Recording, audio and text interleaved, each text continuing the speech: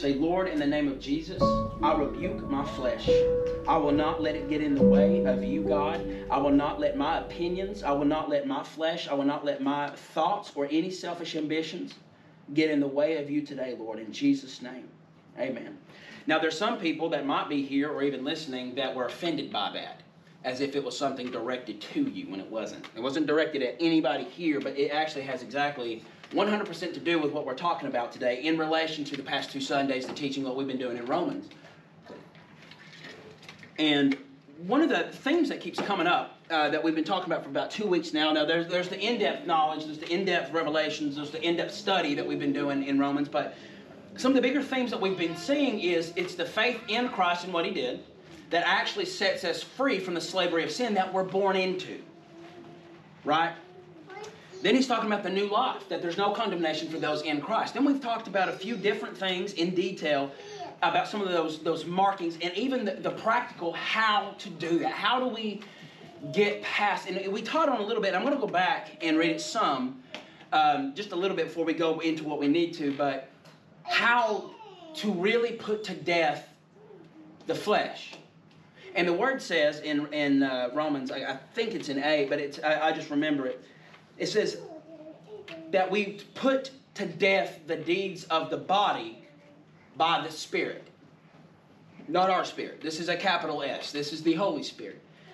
When we understand that it's this submission to Him, the allowance to Him, and when we think about the promises Jesus made about the Holy Spirit coming and why, we understand that we in ourselves are of sin nature. This sin nature, understood simply and on surface level, we call flesh. And what the Lord really wanted me, there were 2 words He really popped into my mind last night, because I've been reading all week and I'm just like, I'm getting a lot of good stuff. I'm like, Lord, how do you want to get towards the end of this teaching? How do you want to connect these? And these 2 words popped up, and it was flesh and, weirdly, the word consider. And those 2 words really popped out, and I said, okay, I know where the Lord's wanting me to start. And if you've got your Bibles either on your phone, tablet, Bible, whatever, we're going to be in Romans chapter 12 starting off. And, of course, we're still in Romans. I'm going to bounce out. I've got a few verses here. I'm going to bounce out that go hand in hand with this. But we'll get there in a second. But one of the things that I feel like the Lord's really wanting to teach us is, because anybody who's been serving God for any number of years, even in any number of months, we have come across destruction of the flesh, crucifying your flesh every day. We've heard Paul talk about it. We've read it in the Bible. But what does that really mean? Does that mean just putting, selfish desires aside? Yes. But it also comes into this deep understanding of what your flesh actually is and why sometimes the enemy uses that to bring doubt to you. He'll use it to bring confusion to you, to even confuse your prayers, your reading time, and even your understanding of past revelation of Scripture. But when we understand it, it's actually a relief, but it's actually a call to arms at the same time. It's actually a call to, okay, maybe it's not really so much me as it is so much this is how this flesh was made, versus, is it all just me? Am I a horrible person? Is it just my heart? Am I angry? Am I just mad? Am I just self-centered? Am I just worried about me? When I've been saying, Lord, I want to serve you, but I'm so worried about me. And here comes Satan, putting every little ounce of lying and doubt he can into you. And what does he do? He sows confusion about your knowledge and foundation and who Jesus is and who you are in the Lord. And there are some people, the Lord is telling me even right now, that have had the same question for God and about the Word for years and years and years and years and years, and you've yet to be able to get those answered, even though the Lord says, I withhold no good thing from you. God's revelation is a good thing. So if He's not withholding it, we're not listening right. If I'm a football field across from somebody, and I'm like, hey, what's 2 plus 2? And then I put on ear protection, and think, I can hear him in this. And I'm looking at him, I don't understand. Why aren't you telling me the answer? I'm screaming, but I've blocked my ears. And it's not even that you're intentionally doing it. Now, it sounds intentional with that demonstration. But what it does is we're listening wrong. We're thinking, if I put this on, all the outside sound will be turned off, and I can hear them clearly. And actually, you're cutting off all the voices. But that's what confusion does. It's so many different thoughts and voices all at the same time that are conflicting. It makes us stop listening. And what it is we come to the battlefield of what, the Word actually calls the mind. And it seems here in the past year or so, through a lot of different ministries and a lot of different ministers, even authors, the Lord has been bringing up the mind because there's too many people who do not understand it. There's too many people who think the mind is Satan's when it's not. The mind is where our spirit and our flesh connect. And that's why it's the battlefield. It's not so much the heart, which really in turn is our spirit. As much as it is our flesh, they want to fight in the mind because that's where they both come from. Our praises, the lifting of my hands, the surrender, the prayers to God all come from my mouth as they come into my brain, either A, by the Holy Spirit, B, by the flesh, or C, even from the enemy. And I'm not talking about all prayer stuff. I'm talking about things we say. So my hands lifted up in surrender during worship that's my flesh body, my physical being surrendering to God. But it's the same brain that tells me to sin. It's the same brain that makes me angry when I feel offended. And instead of realizing I'm not allowed to be offended, it is not my place to be offended, it's not my right to be offended in Christ, I sin towards somebody and I get angry. So this battlefield of the mind comes to place, and it's this war. And so I'm going to go back where we were a little bit last week in Romans chapter 7. I'm going to start there, and then I'm going to go back. I'm actually going to go straight back to Romans 12. So I'm going to go ahead and start here. We're in Romans chapter 7 starting off. Since I'm speaking to those who understand the law, brothers, you are unaware that the law has authority over someone as long as he lives. For example, a married woman is legally bound to her husband while he lives. But if her husband dies, she is released from the law regarding the husband. So then, if she gives herself to another man while her husband is living, she will be called an adulteress. But if her husband dies, she is free from that law. Then if she gives herself to another man, she is not an adulteress. Therefore, my brothers, you are also put to death in relation to the law through the crucified body of the Messiah, so that you may belong to another, to him who was raised from the dead, that we may bear fruit for God. For when we were in the flesh, the sinful passions operated through the law, and every part of us and bore fruit to death. But now But now we have been released from the law, since we have died to what held us, so that we may serve in a new way of the Spirit and not in the old letter of the law.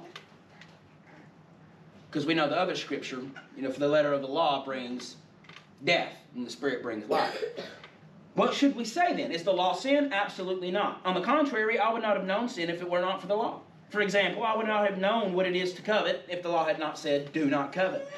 And sin, seizing an opportunity through the commandment, produced in me coveting of every kind. Let's go back a second. He said, sin, seizing an opportunity through the commandment, producing in me coveting of every kind.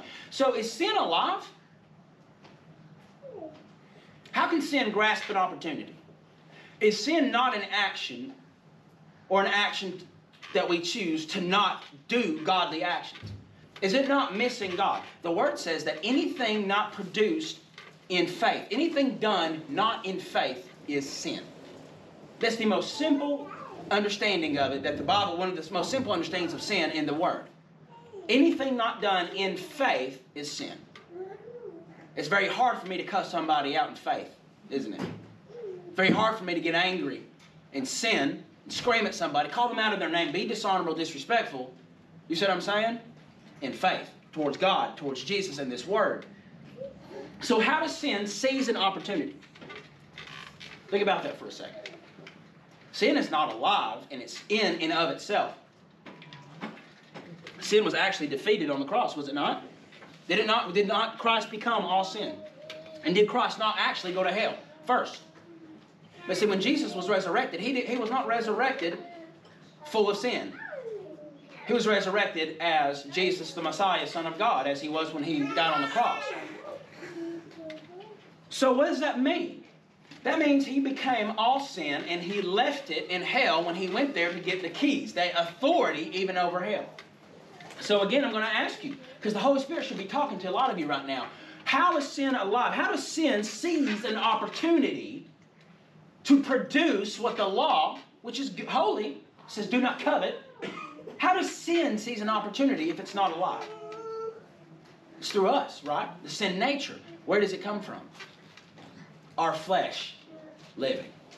sin living in us. Sin cannot live in and of itself. It has to have a host. Sadly, that's what our bodies want. First and foremost is to sin. Our bodies are the ones that seize. Our flesh, our slaves to sin flesh are what seizes the opportunity, even without the use of the mind. Why is it so natural? Brad Stein's a Christian comedian. He said this one time. He said, to all you parents out there, and he's actually really funny, but he always has the teaching mixed in with his little stand-up.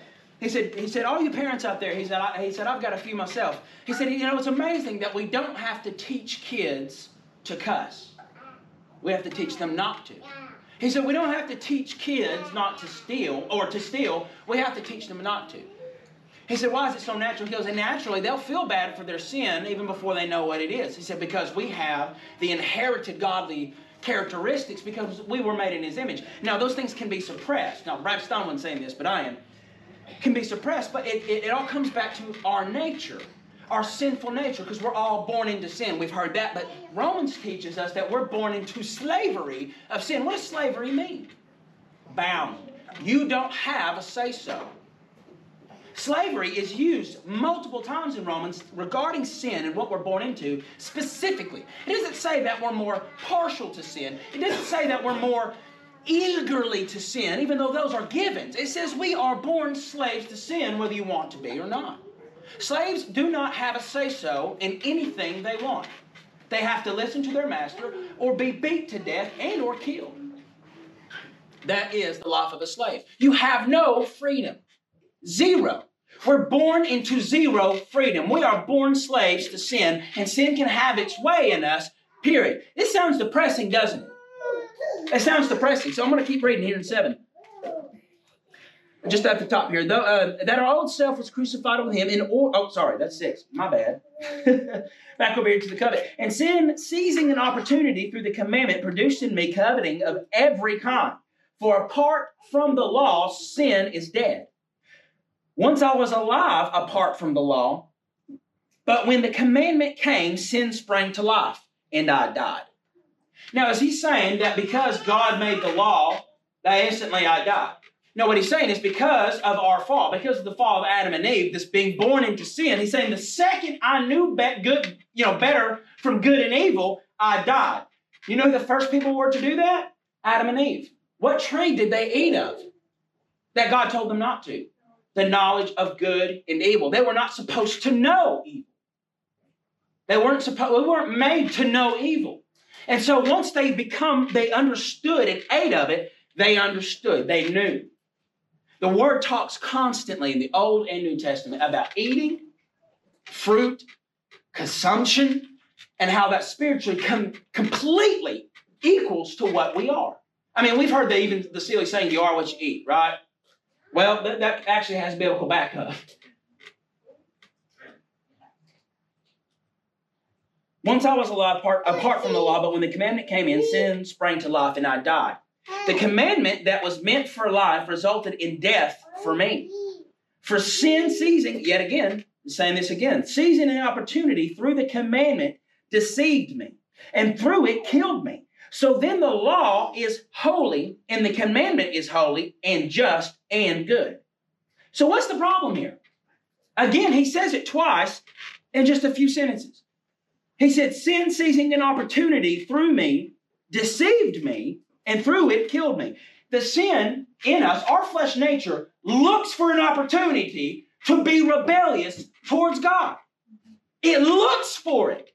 And here's the problem. When I'm speaking to you and you're thinking about your relationship to God, you're thinking of your walk with Christ, you're thinking of your royalty, you're thinking of being seated in heavenly places, there are 2 of you.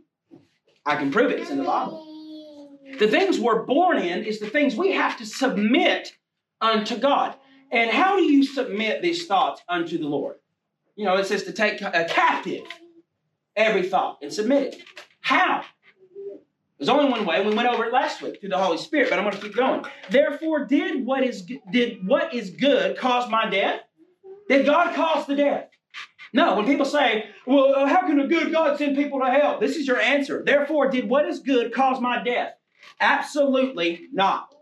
On the contrary, sin, in order to be recognized as sin, was producing death in me through what is good, so that through the commandment, sin might become sinful beyond measure. You ever heard of the saying, flesh cannot be satisfied? Sin can't be satisfied. The word even says sin has its pleasure for a season. It can't be satisfied because it's self-destructive. Our flesh is self-destructive. When you hear the word gluttony, we have a worldly, historic answer for what gluttony is. The Bible's is different. It's a constant consumption of something, whether it be material, whether it be food, whether it be drink, whether it be drug, whether even it be greed. Consumption to feel something in you that you feel is empty. But it's empty because we're born into the slavery of sin, but made in God's image. We're made to be His, whether you believe in Him or not. And so when we think about this, it's the sin. It might become sinful beyond measure. It wants to destruct. The wages of sin is death, is it not? But it wants to kill itself constantly. Some people ask all the time, how in the world can somebody want to kill themselves? Well, until you've been there, which I have, you start to understand the flesh wants you dead. Because the flesh and sin and Satan go hand in hand in hand. They're best buddies. Doing ring around the posies all day long. Because they hate everybody. They hate you. Flesh hates itself. The wages of sin is death, and flesh is sin. The flesh wants sin. The flesh wants to consume sin. For we know that the law is spiritual, but I am made out of flesh. So this is what the Lord wants to be asking you guys right now. Is there something in your life, whether it be mental, physical, any kind of thing that you've repented for and you've even kind of pushed back a little? But it's still sometimes because so overwhelming to you.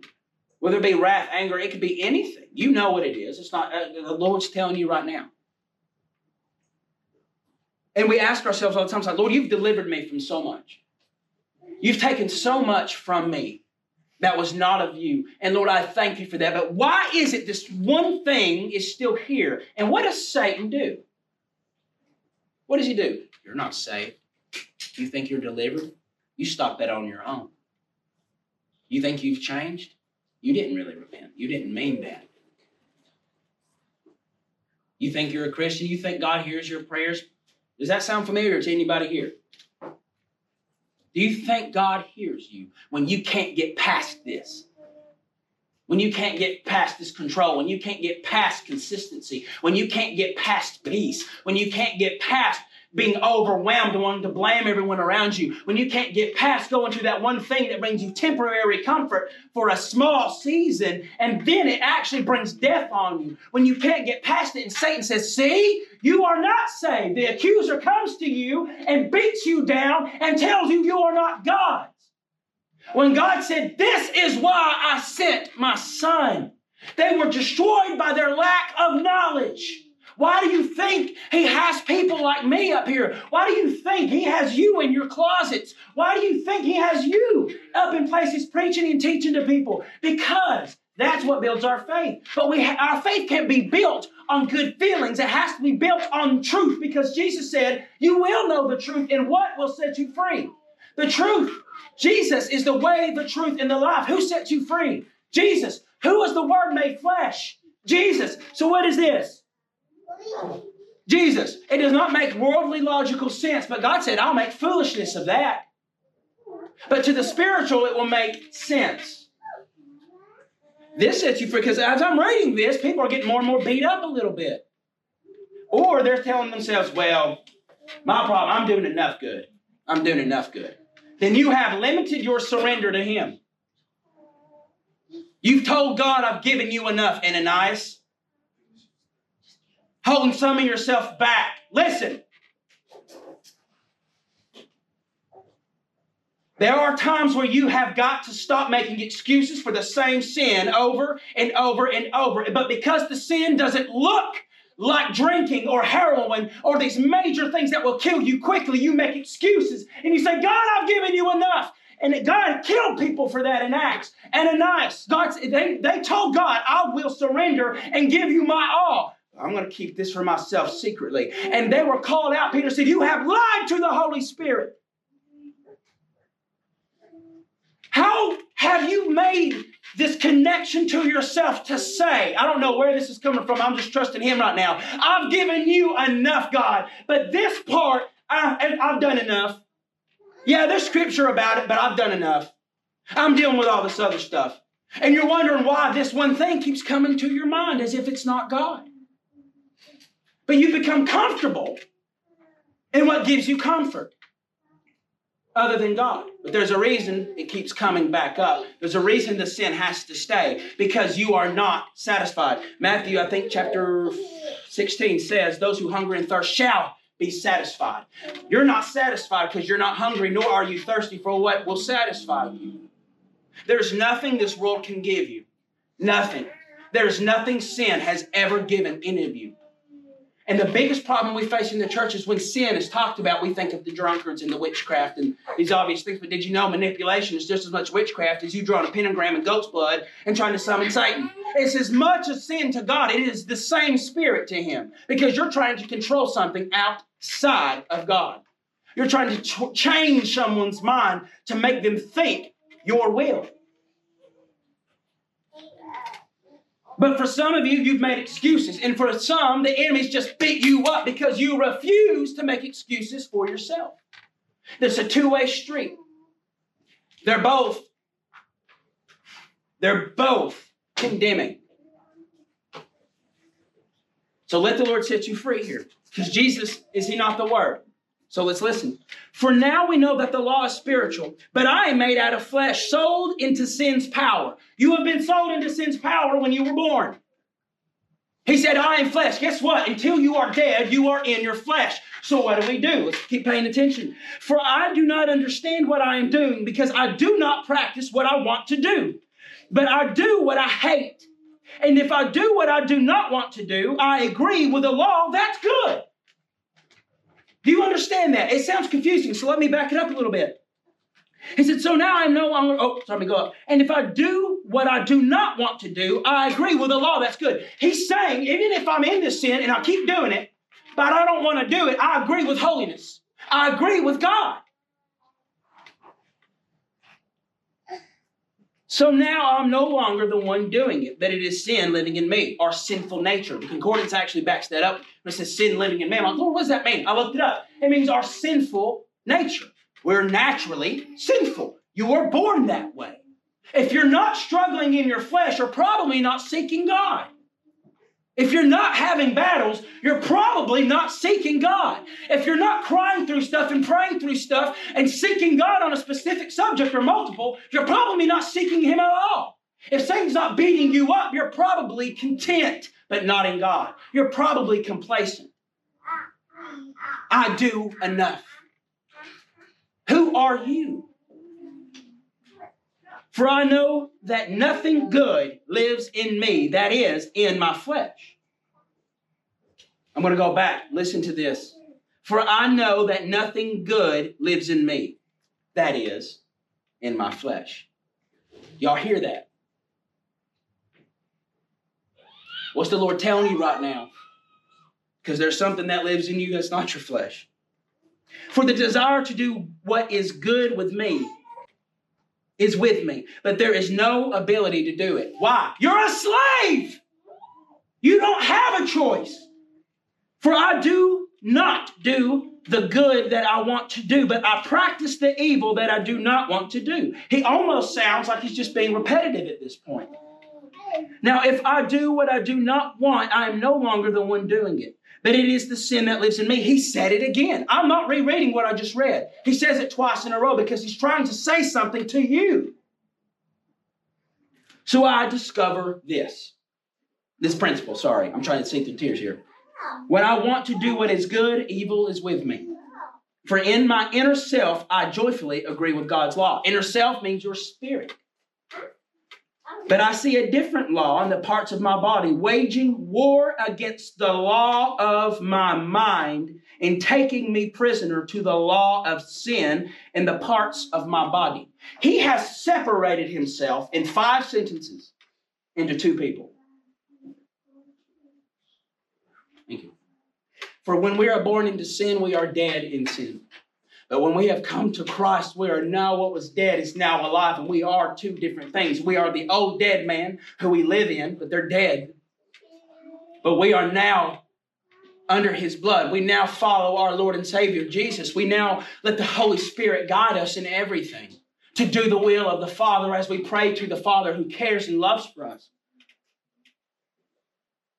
What a wretched man I am. Who will rescue me from this dying body? I thank God through Jesus Christ our Lord. So then with my mind, I myself am a slave to the law of God, but with my flesh to the law of sin. Because the law of sin was still written. We just decided to put it on ourselves by disobeying God, period. But what he's saying, what a wretched man I am. And he's saying, I have come to the understanding of what I am naturally capable of without anybody's help. Sin in and of itself, through you, will try to do greater and greater and greater. Who here has been delivered from any kind of sin? Started off small, right? And then it grew and grew and grew and grew. It's a snowball effect going down a mountain. Then it becomes this massive, huge ball. It's even harder to stop. And then Jesus comes down and you accept Him and goes, boop, and it disappears. But see, sin is never satisfied with itself. It's self-destructive. What happens to a snowball that builds up and builds up and builds up? It will eventually crash into something. And no matter how big it is, it falls apart. Sin feeds itself more sin, and it needs more. You've seen people who, and we've even heard stories online. We've heard stories in the Bible. We've heard stories on TV. I've heard personal stories about people's addiction to porn, specifically, or people's addiction to lustful acts, or whether it be being promiscuous, whether it be seeking sexual immorality in any shape, form, or fashion. And it always starts off simple. Well, our natural attractions, right? Does it not? It's God's intention for me to be attracted to a woman, not to lust. Does that make sense? But it builds up and it builds up so much so that sometimes it gets to a point that it's so big nothing's moving and it makes you numb. And now what you have felt and you have seen as sin before, now you don't feel anything towards it, so you continue in it. And you have limited yourself and you have limited surrender to God. That is not following the Lord Jesus Christ. Don't call Him your Lord if you won't surrender at all. He won't. That's not acceptable to Him. I can't say to my wife, I'm going to marry you. And then when I'm making my vow, say, I will be faithful to you. I make a vow before God, I'll be faithful to you. Except for Tuesdays, I'll sleep with who I want. That's what you're saying to God. He is the bridegroom. We are the bride. There's a reason God loves marriage, and He talks about it so much. Who do you think you are telling God you can cheat? You don't get to pick and choose and say, oh, I'm a Christian when I need to pray. I'm a Christian on Sundays. I'm a Christian and follow the Lord sometimes when, actually, I'm going to get there in a second. I'm going to continue, sorry. I'm going to reread what I just did at the end. So then my mind and myself am a slave to the law of God, but with my flesh to the law of sin. So now he said he's two people. He said it's the sin nature in me. He said it's not me who's sinning anymore because I've been made alive in Christ. That sounds like a contradiction. He said it's not me. It sounds like Paul of all people. Paul of all people is saying it's not him making an excuse for his sins. He's saying, I don't do what I want to do. He said, because it's not me doing it. It's the sin nature of me. He's saying sin is alive in our flesh. So what do we do? Paul's like, I'm a wretched man. What do we do? He's explaining where his heart was before he gives the answer. Because if you have raised your hand, if you raise your hand to the question I'm about to ask, then you'll understand. Who here has had to fight sin in their lives to make sure you are obedient to the Lord? If you're not raising your hand, I can promise you, you're about to, if you follow Him in any shape, form, or fashion. And even if you didn't raise your hand, but you did in your mind or whatever, if you're just listening, that's fine. Anybody listening on here too, it's the same thing. He's saying to us, I know what you're going through. You want to please God, but you keep sitting. You want to do what God says, but you can't seem to get out of this. And it's where one of the most, because right now when I'm reading this, and I'm reading it with the Lord, I'm seeing myself like in a mirror. And I'm feeling this build up and this heaviness come on me. And then I read this next thing and I just break down bawling. And he said, therefore, this is the next thing he says. No condemnation now exists for those in Christ Jesus. Now it doesn't matter. Now it does make sense that we're two separate things. Now it makes sense. I'm going to read Galatians 2:20 real quick. I'm just going to hop over. I have been crucified with Christ, and it is no longer I who live, but Christ lives in me. And the life which I now live in the flesh, I live by faith in the Son of God, who loved me and gave himself up for me. So now what he's saying is this: I have an answer for you. He's saying until we understand this, until we receive this knowledge from the Word of God and about Jesus, you will continue even wanting to please God. He said, right here, I just read it to you, I keep sinning, but I agree with this. But because it's not what I want to do, I don't want to sin, but I keep doing it, I'm actually in agreement with him. But I want to go back and read right before 8 again. What a wretched man I am. Who will rescue me from this dying body? I thank God through Jesus Christ our Lord. So then with my mind, did you hear me? With my mind and myself am a slave to the law of God. How many people here think that your mind is Satan's playground? How many people here think your mind is something Satan can do whatever he wants, whenever he feels like it? Give no place to the devil. He is not God. He can't do anything that God has not allowed him to do. He is not omnipresent. He is not omniscient. He can't read your minds. He's observant. There's a reason the Bible says give no place to the devil. Why? You're giving him ammo. People don't understand that. Well, Satan, he knows my mind. He knows how to attack me, because you are not defended there. It's that one thing. And Satan wants to say it's because you won't surrender it. Sometimes it is something of a surrender that you're numb to. Sometimes he just wants to tell you that so you give up. But he says right here, my mind,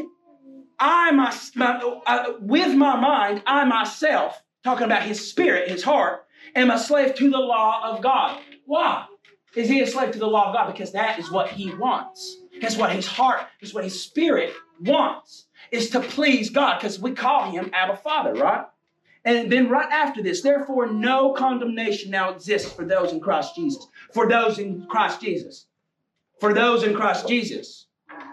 Because the Spirit's law of life in Christ Jesus has set you free from the law of sin and death. So, now he's given us an answer to an entire chapter in 2 sentences.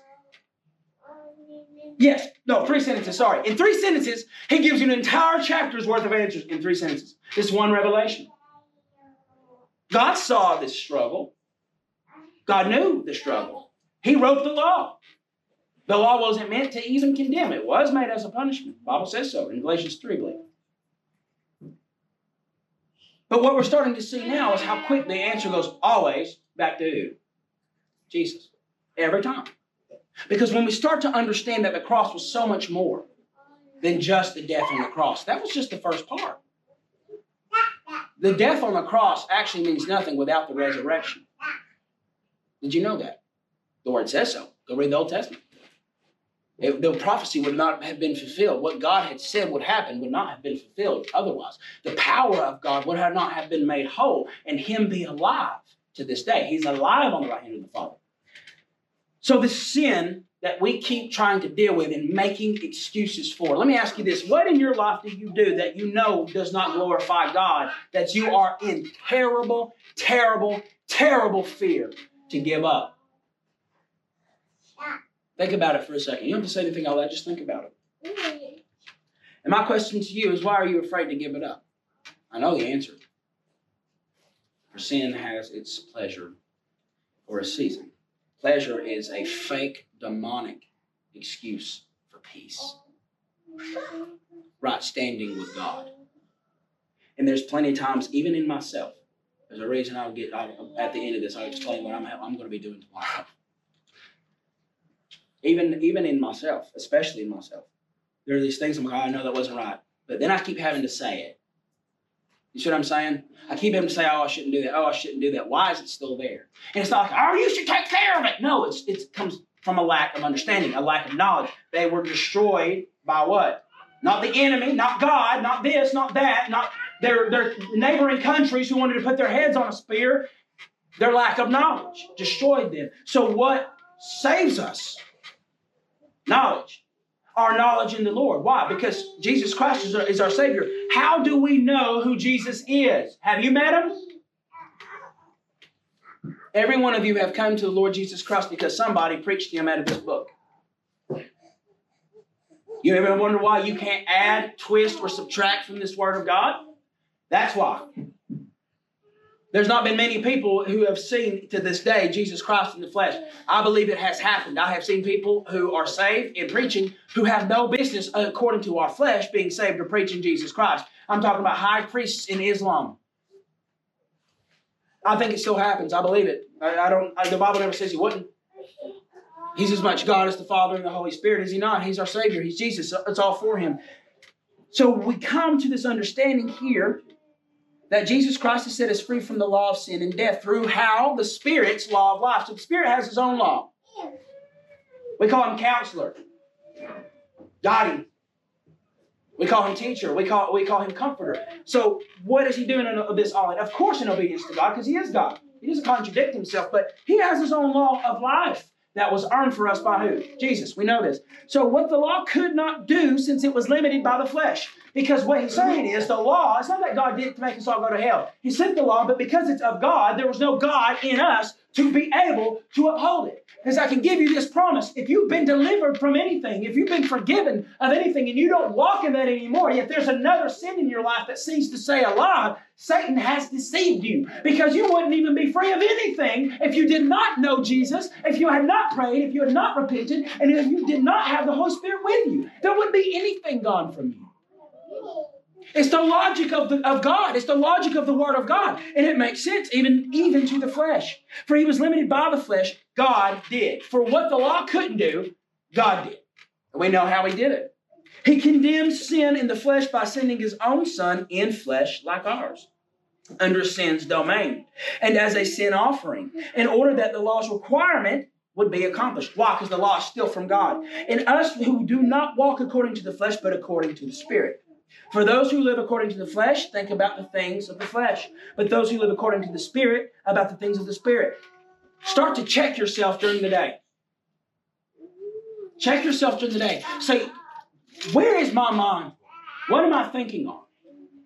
Where am I in my heart? What am I focused on? Because it says the people who live by the flesh think about the flesh. So what do you think about? Do you find yourself thinking about yourself a lot? Or do you do what the Word says when it says, account others' benefit as more important than yourself? More specifically, Paul's actually talking to leaders. We already have the perfect, most precious example. His name was Jesus, and He washed His disciples' feet. God Himself incarnate chose to get on His knees in that dust and wash the dirty feet of His disciples because it was symbolic. It's not just, I'm here to serve you, but He said, I'm washing your feet now. But here in a day or so, I'm about to wash you in a different way. And I have to be the one to do it. And a lot of people have missed that revelation. They get the revelation of a leader or servant. They get that. But it was the symbolic of, this is why I came. I'm washing your feet now because I'm about to wash you with my blood. The sin that you've had fall off of you as you followed me for 3 years. It's because you followed me. And I even talked about this week to a few people that there came a point where Jesus told His disciples, go out.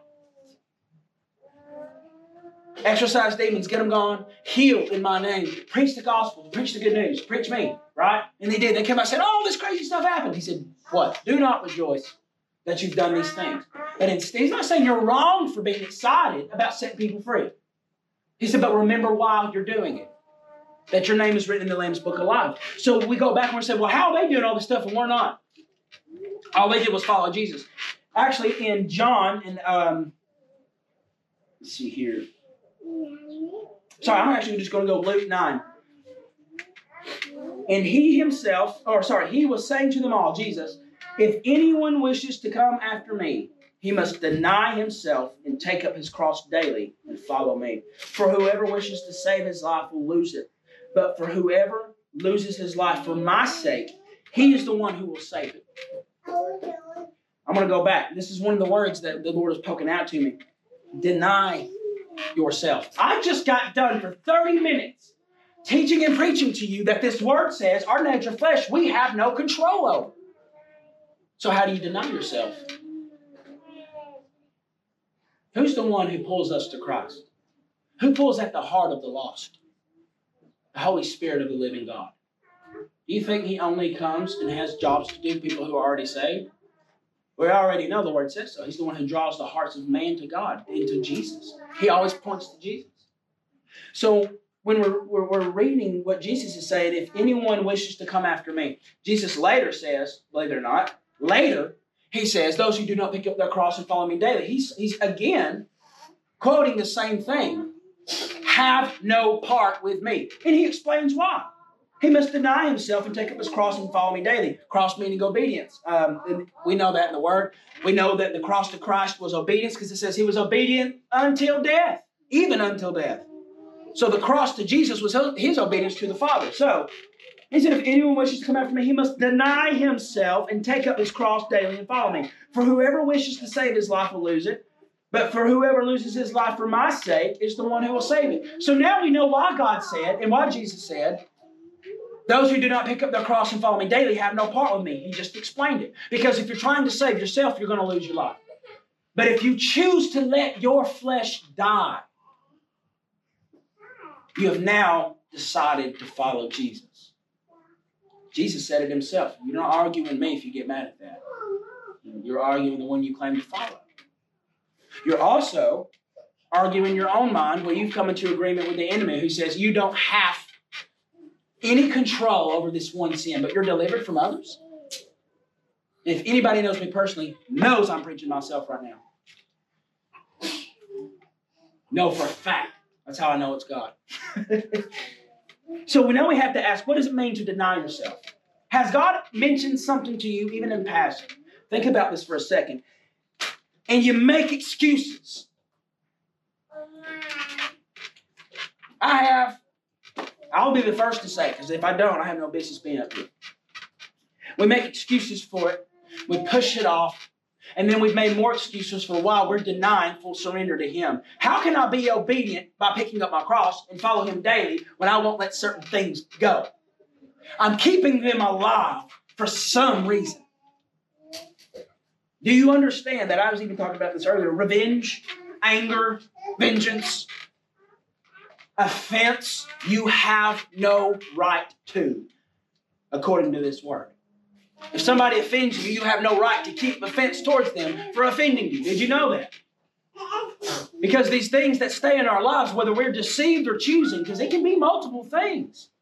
This word still sets you free from both. Because that's the hope we have. We actually don't have to deal with it anymore. If you think this sin is the only comfort I have left in this world, you already have deceived yourself. I've been there. Why isn't your comfort the comforter? That's the first name Jesus calls Him, other than Holy Spirit. First name He calls Him is Comforter. Why? He's trying to tell you, I know I'm comforting you. I am God Himself incarnate. I am the Son of God, the Messiah. I know I bring comfort to you guys, but it is better that I go, because the way I walked on this earth, you can have once I go. And He's talking about the Holy Spirit. So then we talked about it last week when it says, so how do we put to death the deeds of the body? How do we deny ourselves? Through the Spirit. If you're not communing with the Holy Spirit, if you're not talking to Him, if you're not praying and asking Him direct questions, as well as the Father, as well as to Jesus, you are probably missing out on 99.999% of your strength. This word says that's the only way to put to death the deeds of the body is through the Spirit. I can promise you this. Try to fast without talking to the Holy Spirit and see how long you last. You won't last the day. And even if you do, the first thing you're going to do is wake up in a horrible, horrible, sinful mood. And until you eat, it won't be gone. But when you do it in the Holy Spirit, when you start to feel angry, hangry, hungry, weak, and tired, and you go to the Lord and say, Holy Spirit, lift me up while I'm letting my flesh die. I'm obeying you, God.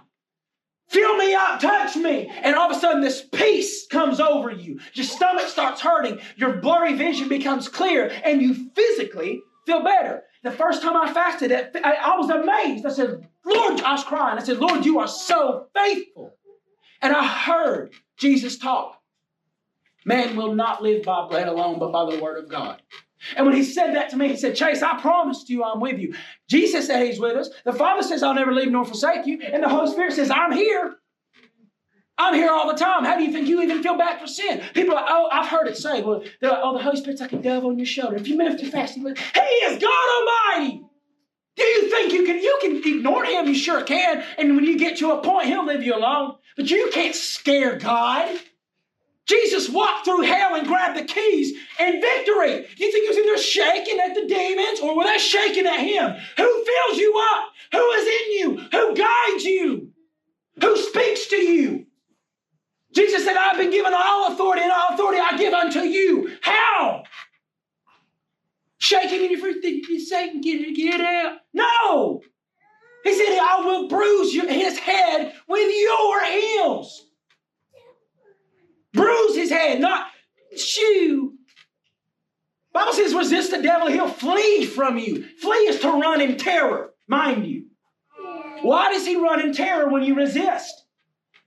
Because he knows if he stays any longer, he's going to be kicked really hard by the Spirit of God and the authority of Jesus he gave to us. And what the Lord wants to tell you, it's not that hard to deny your flesh. It's only hard when you've never done it. There are some things we give up to God that we struggle with. But there are some things that seem to cling. And for every single person, it's different. We're all made a little different, but the nature's the same. So I'm here to tell you, it is not you.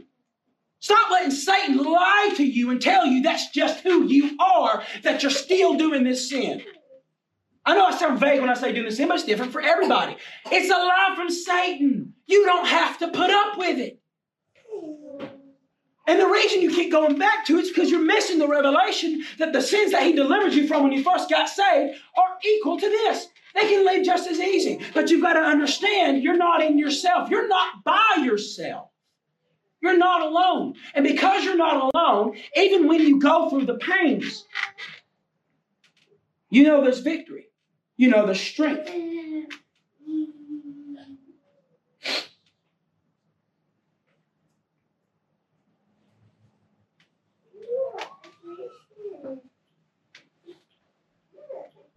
The Lord pointed this out to me yesterday. Who here, raise your hands if you want to, who here has suffered bad for obedience? Raise your hand. The enemy told you suffered that hard because you still love your sin. You suffered that hard because you just really want to, and you're not saved. You're trying too hard. Why is it still here? You don't really care. Who here has suffered to the point of breaking, coming to an end of yourself and just breaking and weeping? And it hurts physically, mentally, spiritually, emotionally. It just hurts. Let me give you some good news. 1 Peter 4, chapter 4, 1 through 2. Therefore, since Christ has suffered in the flesh, arm yourselves also with the same purpose, because he who has suffered in the flesh has ceased from sin, so as to live the rest of the time in the flesh, no longer for the lust of men, but for the will of God. If you have suffered, the Lord says, I see you have ceased from sin. That's how I view you. Did you know that's pleasing to God? That's faith. So the Lord really wanted me to talk about this because we only have one more teaching after this. But I'm going to go back to Romans 12, because this is what the Lord told me to read. Therefore, brothers, by the mercies of God. How? Mercies of God. I urge you to present your bodies as a living sacrifice, holy and pleasing to God. This is your spiritual worship. Who here has been angry at the hypocrisy of churches, and they'll have these huge I'm not saying anything's wrong with it, but it's when we know there's something else going on, these huge, basically stage shows are supposed to be worship, but it's just stage shows with Christian music and all this other stuff. But we know like half the people who are there and they're like praising God are just going right after that and still living in sin, smoke a doobie on the way home, drink a 12-pack, and do what they want. And we get mad at that, and we get sometimes too much consumed with that, even though it grieves our spirit. He said, I urge you to present your bodies as a living sacrifice, holy and pleasing to God. This is your spiritual worship. How do we worship Him? The Bible does talk about singing to God and playing instruments for the Lord, and especially together. It does say that, and we should do it. But this actually goes back in reference to 1 Samuel and Amos, chapter 2. How do we worship God truly? First and foremost, obedience. Presenting yourself as a living sacrifice. Holy and pleasing. Is there that one thing that you just can't seem to get rid of, whether you want to or not? Does it take holiness away from you? Does it separate you from God? All things done not in faith is sin. And I think I actually get that. Do not be conformed to this age, but be transformed by the renewing of your mind, so that you may discern what is the good, pleasing, and perfect will of God. We go back to Romans chapter 7, and he said, I do not do what I want to do. Why does he want to do it? Because his heart, his spirit belongs to God, but his flesh is still in control. We've talked about how to get your flesh into control by letting it die, denying of yourself through and by the Holy Spirit, not in yourself. Your flesh can't overcome flesh. Your worldly logic and worldly wisdom and mind cannot overcome flesh. God calls it foolishness for a reason. But through the Holy Spirit, the Word tells us in multiple places, it's not just Romans, it's how we overcome. That's why fasting is so important. Because when you fast, and I don't mean fasting Facebook and stuff like that, what you're really doing when you fast Facebook, say, I'm fasting Facebook for 2 weeks. You're saying, I have an idol in my life, and I'm just going to try to get away from it for a second. That's not fasting. You should just be repentant for that. God ain't mad at you for being on Facebook, but if you're on Facebook more than you're on your Word of God or praying, something might be wrong. It's called an idol. Have no other gods before me. So if something else is getting more of your time than God, you might have an idol. That's just common sense. It's biblical logic. But that's why fasting is important, because you are literally, your spirit, nobody can fast on purpose without God. You can't do it. I mean, the Islams have Ramadan, and what they'll do is they'll fast, but my goodness, they're miserable. And you know how many actually get hurt from it?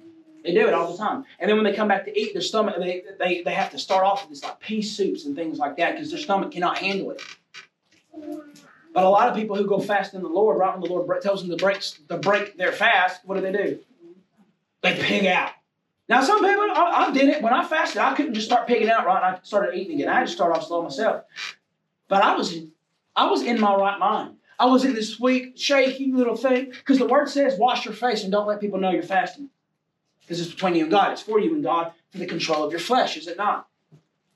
If you've never fasted before, and you've been saved for any amount of time, I can promise you, you're missing out on a lot. Jesus himself told us to fast and pray all the time. If you're having to wait to God to come to your room in his presence to tell you to fast, you've just been ignoring Jesus. This goes back to what I was preaching before. What I was talking about earlier in here. You cannot keep sins that keep you comfortable just because they're not big sins. You are still withholding full surrender to God, yet claiming him to be your Lord. What is a Lord? As a master. Paul says it all the time, for I am a slave to Christ by choice. By choice, he's a slave to Christ. So if there's still something left, it kind of goes back to ask yourself, if you want to know if there's something in your life that needs to go, ask yourself this, have I fasted before? It's not about fasting, it's about the heart. Are you willing to fast? Are you willing to go past and get past what your flesh craves? Are you? Can you fast for that? Again, anybody who knows me knows I'm preaching to myself right now. You probably know what I'm having to do tomorrow. By choice. So with that being said, ask yourself the question, and you take this to God. Don't say anything out loud. It's between you and God only. The Holy Spirit will start talking to you right now. Ask the Lord, if you haven't fasted, ask the Lord, why haven't I fasted? Will you reveal it to me? I can already tell you according to this word. But He wants to tell you too. He's not wanting to beat you over the head with it. He said, I want you to be completely free. Fasting frees you from strongholds in Jesus' name. It really does. There's instant deliverance, there's prayerful deliverance, and then there's fasting deliverance. Fasting is a choice to say, I will obey God. I can't stop sinning like this, so I will fast and I will destroy the flesh without sin. Sin destroys the flesh by itself, for the wages of sin is death. Fasting destroys the flesh while glorifying God. While instead of separating you from God like sin does, bringing you closer, for you are denying the flesh, which Jesus said you have to do to follow Him. You cannot follow. I'm not saying you have to fast to go to heaven. I am saying Jesus said to fast and pray all the time because He's the one who was tempted by every sin and yet didn't sin. I think He has a few of the answers. Don't you think? I think He knows what He's talking about. So what we have to do is ask ourselves this. And here's the good thing. Fasting is a blessing. It is a gift from God. Just like grace is. Just like Jesus was the greatest act of love ever shown on the world or universe or all of existence. He's the greatest act of love ever shown. But so is His correction, for He corrects those He loves. Is it not? Is being corrected, Satan wants you to feel condemned for it. Why does he have to keep correcting you? I said I correct those I love. If you keep getting corrected, but it's different things, congratulations, it's called pruning. That means you're following the Lord. That's a good thing. And He wants to strengthen you and encourage you. We do live in our flesh. Paul talks about it. We live in our flesh, and what it does is when it feels weak, sometimes the enemy lies to us and says your spirit is weak. Your spirit is heavy. But he says those who wait upon the Lord shall renew their strength. So sometimes when our flesh is dying, Satan wants to lie to you and tell you it's your spirit so that you continue doing what you're doing before, what made you feel not weak. But the only reason you would even come at it or confront it in the first place is because you knew it was separating you from God, because the Holy Spirit was telling you. So ask yourself this. If you have never fasted, why? Are you afraid to? I've been. And I've fasted before. But I have been. Because I know some of the things that the Lord is asking of me is going to hurt. And last night the Lord was showing me this in 1 Peter 4. Therefore, since Christ has suffered in the flesh, arm yourselves also with the same purpose. He's saying, be prepared for this. Because he who has suffered in the flesh has ceased from sin. Right here when it says because he is not capitalized. He's talking about anybody here.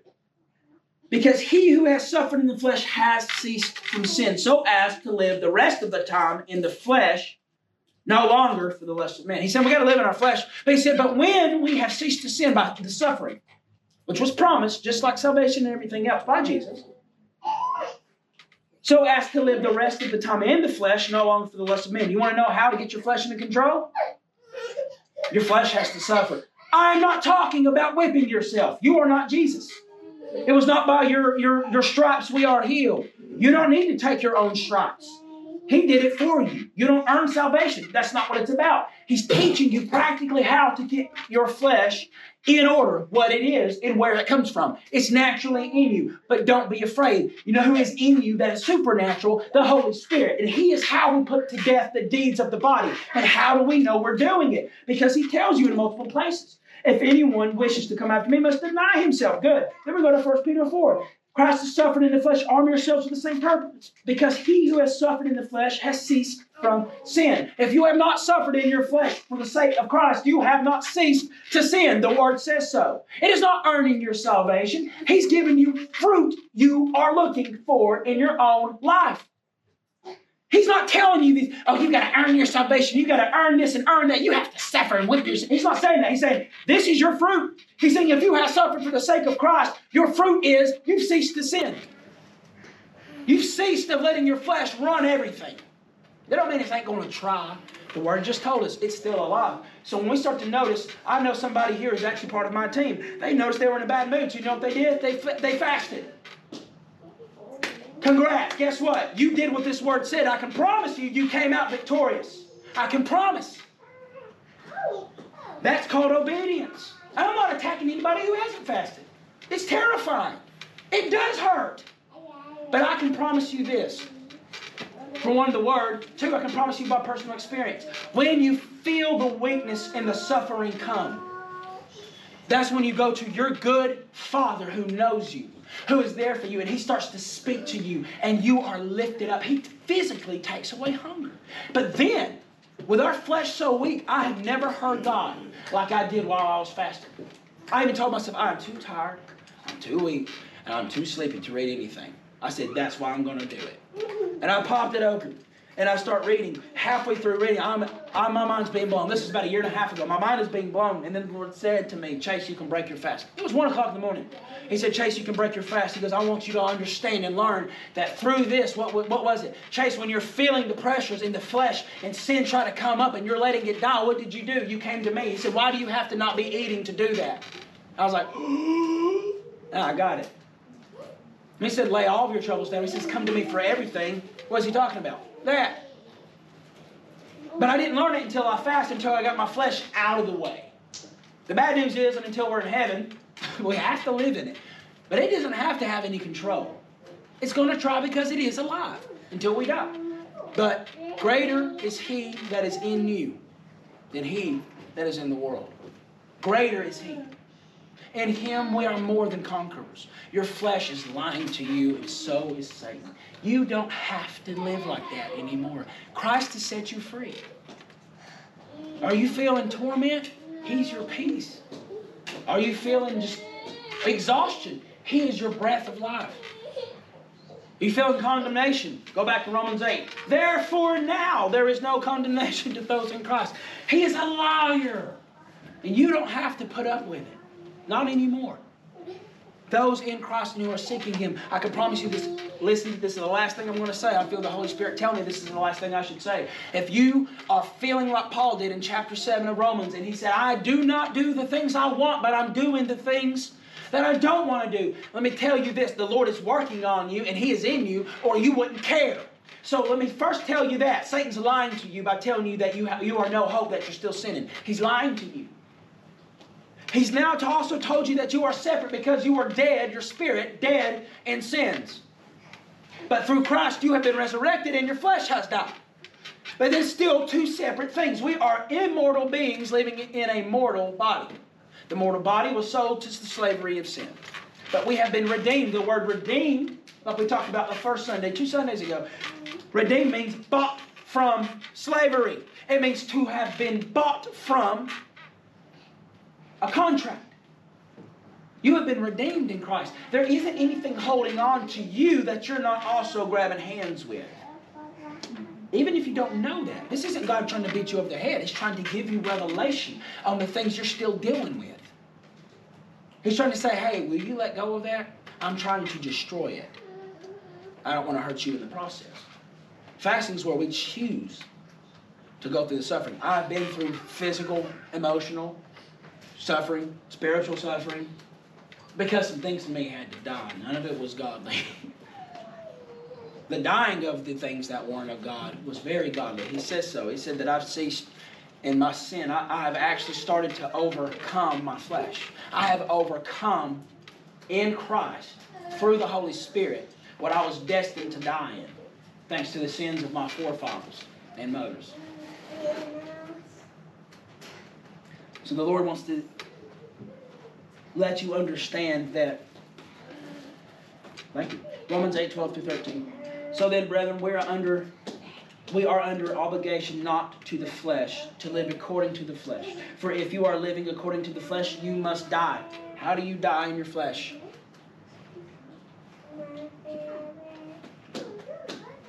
The only way to die in your flesh is through the Holy Spirit. If you can't get past that, do what Jesus did and said to do.